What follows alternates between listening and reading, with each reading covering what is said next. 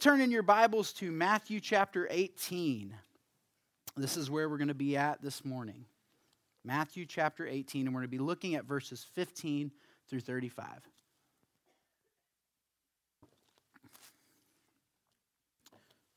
Starting in verse 15, follow along as I read.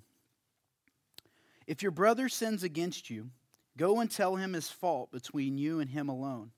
If he listens to you, you have gained your brother. But if he does not listen, take one or two others along with you, that every charge may be established by the evidence of 2 or 3 witnesses. If he refuses to listen to them, tell it to the church. And if they refuse to listen even to the church, let them be to you as a Gentile and a tax collector. Truly I say to you, whatever you bind on earth shall be bound in heaven, and whatever you loose on earth shall be loosed in heaven. Again I say to you, if two of you agree on earth about anything they ask, it will be done for them by my Father in heaven. For where 2 or more are gathered in my name, I am there among them. Then Peter came up to him and said, Lord, how often will my brother sin against me, and I forgive him? As many as 7 times? And Jesus said to him, I do not say to you 7 times, but 77 times. Therefore, the kingdom of heaven may be compared to a king who wished to settle accounts with his servants. And when he began to settle, one was brought to him who owed him 10,000 talents. And since he could not pay, his master ordered him to be sold with his wife and his children, and all that he had, and a payment be made. But the servant fell on his knees, imploring him, have patience with me, and I will repay you everything. And out of pity for him, the master of that servant released him and forgave the debt. But when that same servant went out, he found one of his fellow servants who owed him 100 denarii. And seizing him, he began to choke him, saying, pay what you owe. His fellow servant fell down and pleaded with him, have patience with me, and I will pay you. He refused and went and put him in prison until he should pay the debt. When his fellow servants saw what had taken place, they were greatly distressed, and they went and reported it to their master, all that had taken place. Then his master summoned him and said to him, you wicked servant, I forgave you all of that debt because you pleaded with me. And should not you have had mercy on your fellow servant as I had mercy on you? And in anger, the master delivered him over to the jailers until he should pay his debt. So also my heavenly Father will do to every one of you if you do not forgive your brother from your heart. Let's pray. Father God, I pray that you would just draw near to us this morning. God, your word is living and active and it is powerful, and I pray that you'd use it to speak to our hearts today, God. Just give us understanding and be here with us and help us to understand this hard passage on forgiveness. God, I pray that as we work through this text, you would shape our hearts and make us the kind of people who are lavish with grace and mercy as you have been towards us. In your name we pray. Amen. All right, so in verses 15 through 20, Jesus had just finished teaching his disciples how they are to forgive someone who sins against them or offends them, okay? Now, many of us in this room, we've kind of come up with our own ways to deal with people's sin against us, right? So sometimes we give them the silent treatment. We just say, you treated me like that, I'm just not going to talk to you. Maybe that goes on for a few days, or I've heard of some instances where that happens for years, right? People just shut people out of their life because they've sinned against them. Sometimes when we're dealing with other people's sin, we try to get even with them, right? So you've done this to me, so I'm going to try to do something of equal meanness to you, and that'll kind of even it out or make things right. Or maybe we just continually bring up their sin again and again and again to remind them of how much they've sinned against us, okay? We have all sorts of different ways of handling offenses that have been committed against us. But here in verses 15 through 20, Jesus lays out a different model. He gives his people a different approach. He gives them a 4-step process that aims to forgive the brother and restore the brother to a right relationship among God's people. So what Jesus says in these verses is really helpful, but quite honestly, it's super hard, right? Because when people sin against you, it hurts. right? Let's just be honest. When people sin against us, it is painful. And if we do what Jesus is suggesting in this passage, things are probably going to get a little bit messy, and people's feelings are going to get hurt. And you could even open yourself up to more trouble. So that's what's on Peter's mind when he comes up to Jesus in verse 21, and he asks him this question. He says, how often do I have to forgive the person who keeps sinning against me? All right, so Jesus, just how long do I have to put up with this kind of treatment from my brother? Right? And so he's like, is 2 times enough? 3 times? He's really trying to work through this. All right, how many times do I forgive? Is 7 enough? Okay, Peter's not trying to be cute here. He's not trying to be funny. He's asking an honest question, and he thinks he's being really generous. Because as we've said, forgiving people is really, really hard. So he's like, surely if this guy sins against me 7 times, and I work through this really painful process, and I forgive him, surely 7 times is enough. And then I can say, okay, I'm done with you. So Peter knows it's hard.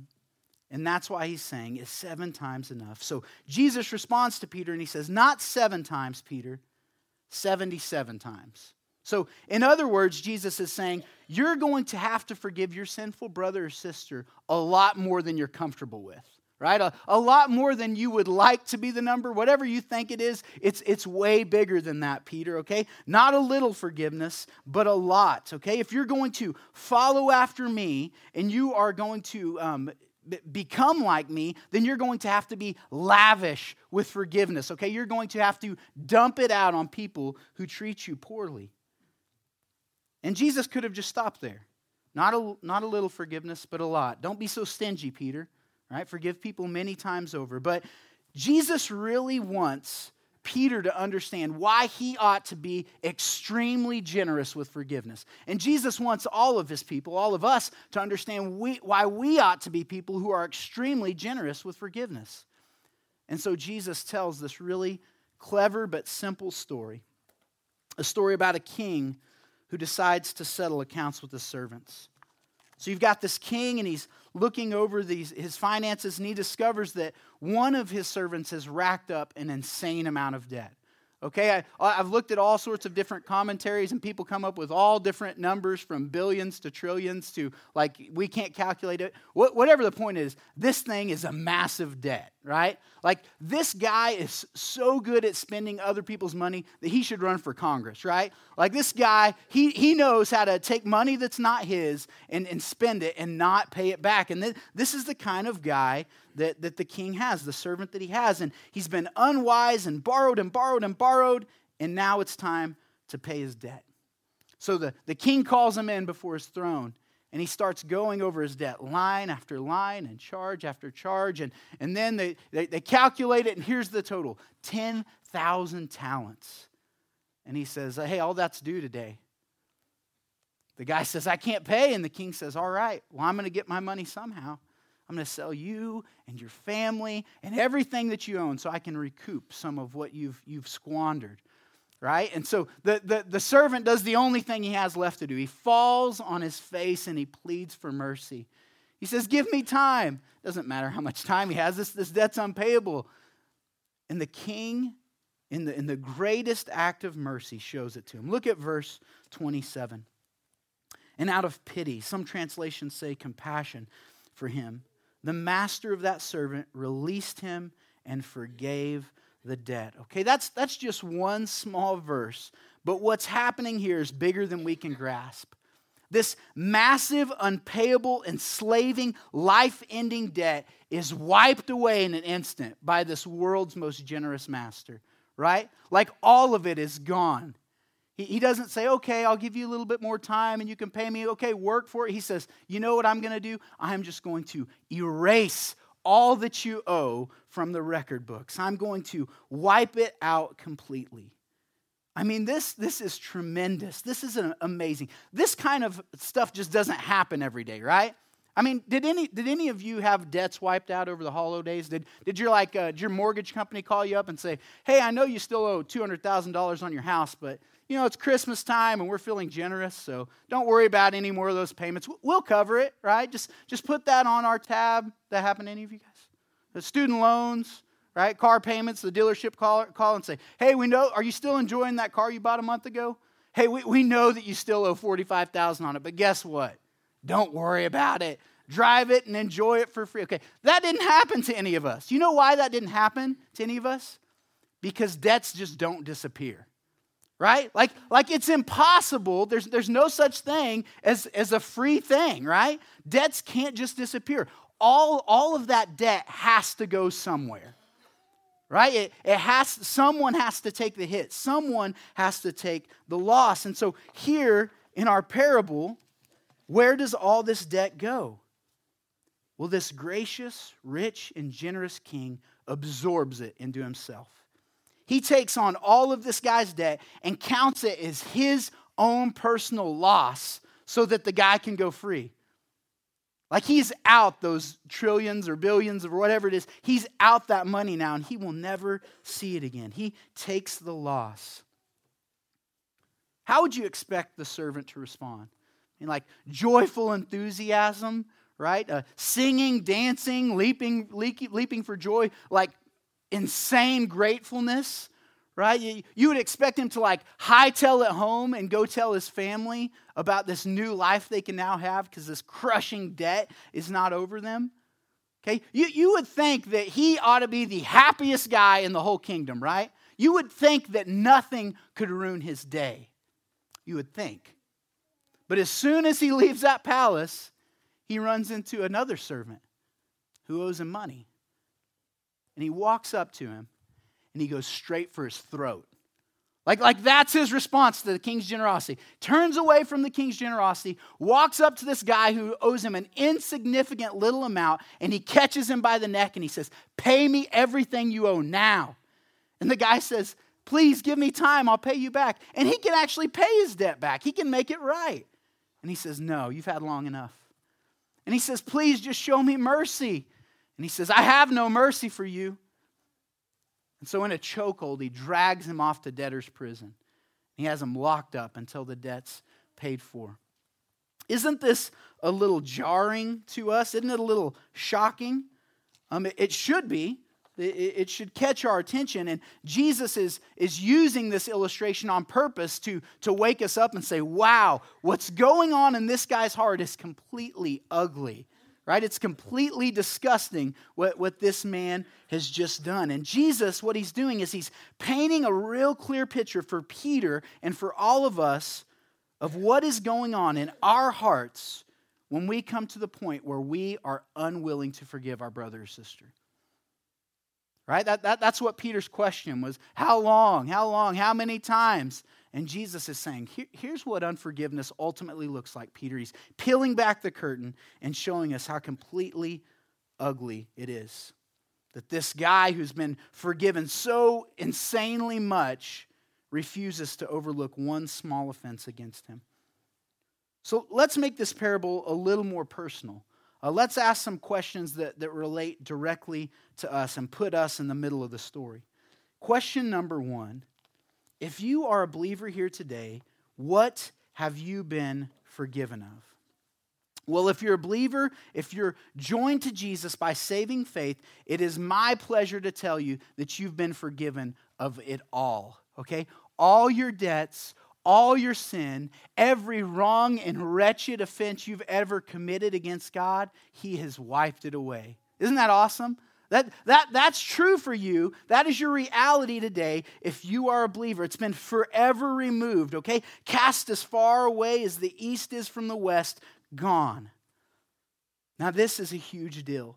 We're talking fantastically big forgiveness. We're talking about an amazing grace on a whole different level that's hard for us to even understand. All of it gone forever. So think back to the parable. Okay, what all have you been forgiven of? Imagine that God, the ultimate king, called you into his throne room to stand before him. And he's going to make you account for everything you've ever done in your life. All right? Like all your debt of sin, he's going to make you account for it. And so he begins to line by line, sin by sin, item by item, he begins to show you how completely bankrupt you are, show you your debt of sin. And so he has a servant run, and they bring out this big book and set it down. And right on the side it says Lust, volume 1 of 6,875,000, right? He flips it open and he starts going, January 3rd, 1982. Looked at the secretary, and this is what you thought. And you're like, oh man, right? This is just being, and it's line by line, wretched thing after wretched thing, dirty thought after dirty thought, okay? How long would that take? Well, how long have we lived? I mean, like, accounting for every broken thing, okay? And then he goes through that, and he goes and he grabs another one, all right? He brings it, selfishness, volume 1 of 10,300,000,000, and he starts accounting for every selfish, self-serving thing that you've ever done in your life. And all of this is debt against him. The weight of that would be crushing, all right? And he could go to the back and grab a billion other books, right? To show us how completely broken we are. And then for the king to say, you're forgiven. All of that. I'm not going to hold you accountable for any of that. I am going to wipe it away forever. It's amazing. It's what Paul says in Romans 8:1. It's for him to say, there is therefore now no condemnation for all who are in Christ Jesus. All right? If that's true for you, if your sin's been wiped away, then you can agree with the psalmist in Psalms 103, starting in verse 10, when he says, he doesn't deal with us according to our sins, nor does he repay us according to our iniquities. For as high as the heavens are above the earth, so great is his steadfast love to those who fear him. And as far as the east is from the west, so far does he remove our transgressions from us. You can rejoice with the prophet Micah, who says in Micah 7:18 and 19, who is a God like you, pardoning iniquity and passing over transgression from the remnant of his inheritance? He does not retain his anger forever, because he delights in steadfast love. He will again have compassion on us, and he will tread our iniquities underfoot. You will cast our sins into the depths of the sea. Okay? If you are a believer, you have a great and merciful king who has wiped away your sin forever. Like that is the fact of the matter. That is your reality today. And let me ask you this. Where did it all go? As we said earlier, debts don't just appear, okay? Debts have to go somewhere. Someone has to cover the cost, okay? Where did all your lust, pride, selfishness, greed, and about 1 billion other sins, where did all of those go? The Bible's happy to answer that question. Isaiah 53:5 says this, but he, speaking of Jesus, was wounded for our transgressions. He was crushed for our iniquities. Upon him was the chastisement that brought us peace. By his stripes we are healed. 1 Peter 2:24 says, he himself, that's our Lord, that's Jesus, he bore our sins in his body on the tree, that we might die to sin and live to righteousness. By his wounds you've been healed. Ephesians 1:7 says, in him, that's Christ, we have redemption through his blood and the forgiveness for the trespasses according to the riches of his grace. So my sin, your sin, our massive, big, unpayable, life-ending, crushing debt went to Christ on the cross, where he paid for it all with his own life. Right? That's where it went. He shed his blood. He died the death that we deserve, so that we, like that servant, could walk away free from our burden of sin. That's what happened here. The generous king absorbed it all. Is that your reality today? If so, then you ought to be the most happiest people in the world, right? Happier than anyone else out there.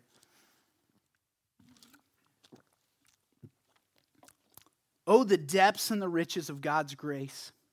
Now, considering all of this, take all of that in account, okay? What all you've done, all the brokenness of your debt of sin, okay? What it cost God to forgive it. And now I want you to ask this question. What sin is there that you are unwilling to forgive? Like, keeping all that in mind, what sin is there that you are not willing to forgive? Now, there are some big sins out there. I'm not saying there aren't. And I'm not saying that it's going to be easy to forgive people when they sin against you in terrible ways. It won't. But after you've set your eyes on the magnitude of your own sin, and after you saw what it cost God to forgive it, do you turn away from this great forgiveness and go straight to your neighbor who wronged you and say, I will never forgive you. You can never make this right. I have no grace for you. I refuse to let this go. I don't care if you say you're sorry. I will make you pay for this. You've wronged me and you've hurt me, and I'm going to get justice for myself. Is that your response to the incredible, lavish grace of God? When we do that to one another, okay, when we do that to our spouse or our children or our neighbors or our friends or our church members, okay, when we do that to one another, we have the same wicked heart as the man does in this passage. A heart that focuses on what we're owed rather than what we've been forgiven. Right? That's the heart we have. A heart that minimizes our own offense and magnifies the wrongdoing of others. We have a heart that elevates ourselves to the position of judge, jury, and executioner and puts those who have sinned against us under our wrath and our power. That way, we're the ones in control, and we can decide when they've suffered or paid enough for what they've done. That's the ugly heart that Jesus is trying to expose here. When we do that, we do the exact same thing as the man in this parable. The truth is, some of us drag others to debtor's prison quite often. Maybe it's just for a few hours or a few days or long enough to let them know, hey, I'm mad at you and you've offended me, and I'm going to make you pay for it. Some people will leave people there for life, right? They'll give them a whole life sentence. Like, what you did to me way back here was so wrong that I will never forgive you. I will never release you. You will pay until the day that you die, just to make sure that justice is served. You might say, well, what's the other option? I mean, what people do is really wrong, right? Like, people can do some vile and disgusting things against you, can't they? They can sin against you in atrocious ways. And so what are you saying, that we just let things go? What am I supposed to do? Just overlook all this sin and wrongdoing against me? Pretend like things never happened? Well, for some things, absolutely. You should learn how to overlook an offense. If there's small things that don't really matter, learn to be the kind of person who's slow to anger and who can overlook an offense, okay? If my son comes up to me and says, Dad, I know you told me to clean my room earlier, but instead I played video games for an hour and a half, right? I can actually not take my anger out on him and make sure he pays for that. I can say, you know what, son? You're right, that was wrong of you, and I will forgive you. Now, let's go downstairs and I'll help you clean your room and let's get it done. And next time, be the kind of kid who's quick to obey, right? Like, I can do that. I can release him instantly. All the kids are smiling, all right? I can release him instantly, okay? A husband tells his wife, honey, I'm so sorry about earlier. I spoke to you in a really harsh way, and you didn't deserve to be treated like that. And she can actually say, you know what, I forgive you. She doesn't have to go, well, yeah, you did. And, like, she doesn't have to make him pay. She doesn't have to give him the silent treatment. She can actually release him from that without making him pay for anything that he's done. Here's something that might come as a surprise to you. You can actually forgive someone who sinned against you when they don't even realize they've sinned against you. You can actually just let it go. Like, your boss at work comes to you and he gripes you out about a mistake that someone else made. You can actually just forgive him and not throw the other person under the bus and let it go, okay? Listen, you don't have to make people pay for every wrong thing they've done. And if you do, you'll be miserable your whole life. You will. You will. You don't have to do that. For many small things in life, we can simply offer up forgiveness and grace and overlook an offense. This is what Proverbs 19:11 says. Good sense makes one slow to anger, and it's a person's glory. It's their glory to overlook an offense. So when it comes to the small things in life, be slow to anger and learn to be the kind of people who are lavish with grace and mercy, who can overlook the small things in life, right? To be kind to people, to free them from debt and not make them pay for every wrong that they've done. But what about the big things? Some of the sins that have been committed against us are so hideous and so glaringly ugly that we can't overlook them. In fact, it is even wrong or sinful to overlook some things, right? Like they actually need to be dealt with. People have seriously hurt you, all right? And something needs to happen. There should be some kind of justice. So I agree with that. Absolutely there should. Absolutely people should pay for their sins, but not at your hand. You do not have to be the one who's responsible for making sure that they have paid. Because when you are the one who's been badly wounded and seriously hurt, and when you're grieving and when you're angry, you're in no condition to decide what that person deserves for their sin. You forfeit the right to when your emotions are all twisted and mixed up. Okay? You need someone outside of the situation that's not you to handle it. Someone to come in with clear eyes. Okay? That's why we have courtrooms and judges and juries and mediators, is so people can come in who aren't invested in the situation, their feelings aren't tangled up, and they can look and see what's best for both parties to bring real, true justice. And you're not that person if you're the one who's been badly hurt. I'll tell you what, one of the biggest mistakes that I make in this area is quickly rushing to get justice. Right? Like my kids sin against me, my wife sins against me, which rarely happens. Okay? But anyways, like someone sins against me and I get all angry and frustrated, and right then and there, that moment, I'm gonna go make it right. I'm gonna sin myself, right? I'm going to blow it. I'm going to respond too harshly. I'm not thinking clearly. Without seeking God in prayer, without seeking counsel from any other wise people, okay, without taking the time to get my emotions in order, I'm going to go handle it rightly. It's not possible. And so we have to come to someone who is a just judge, who can handle this situation, someone who's going to deal with someone's sin in a right and righteous way. And that's not my responsibility in that moment.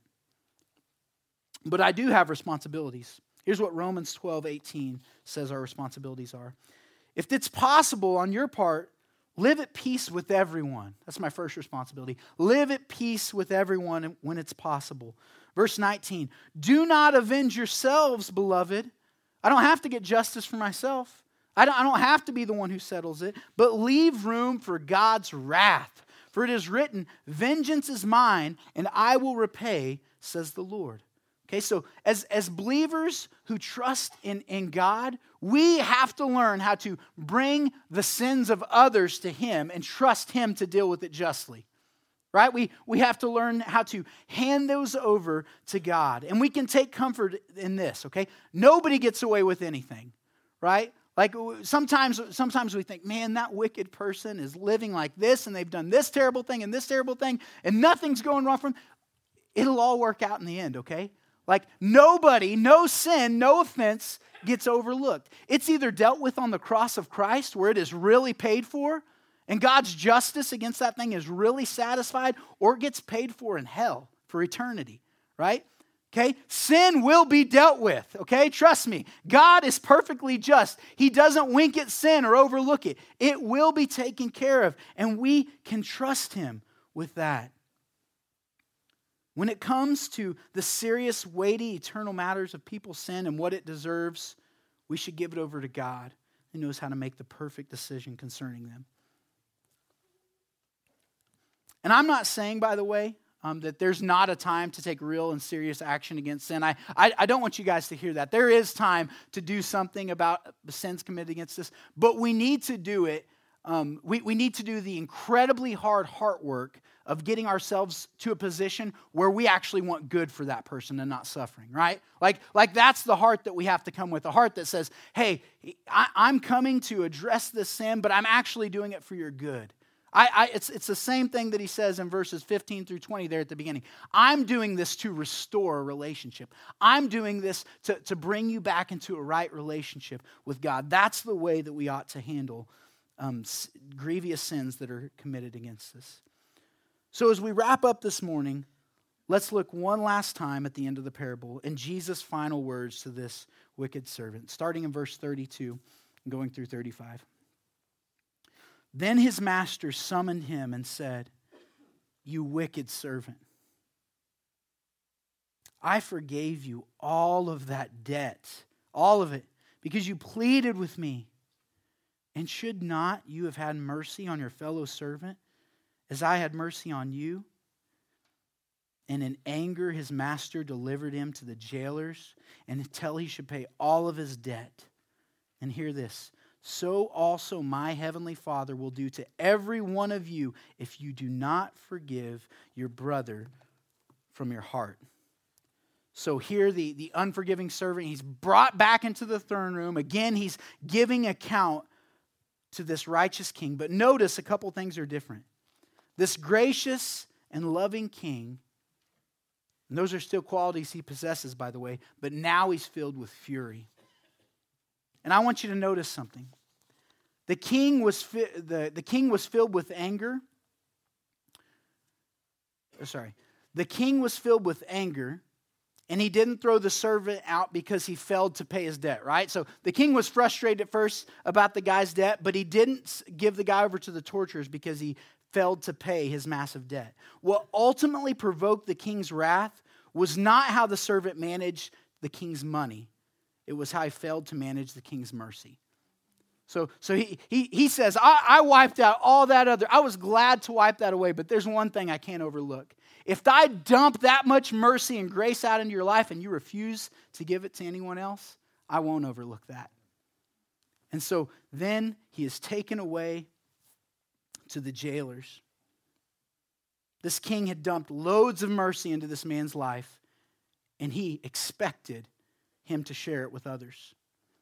This truth is found all throughout the Bible. Colossians 3:12 says this, "Put on then as God's chosen one, holy and beloved and compassionate hearts, kindness, humility, meekness, and patience, bearing with one another.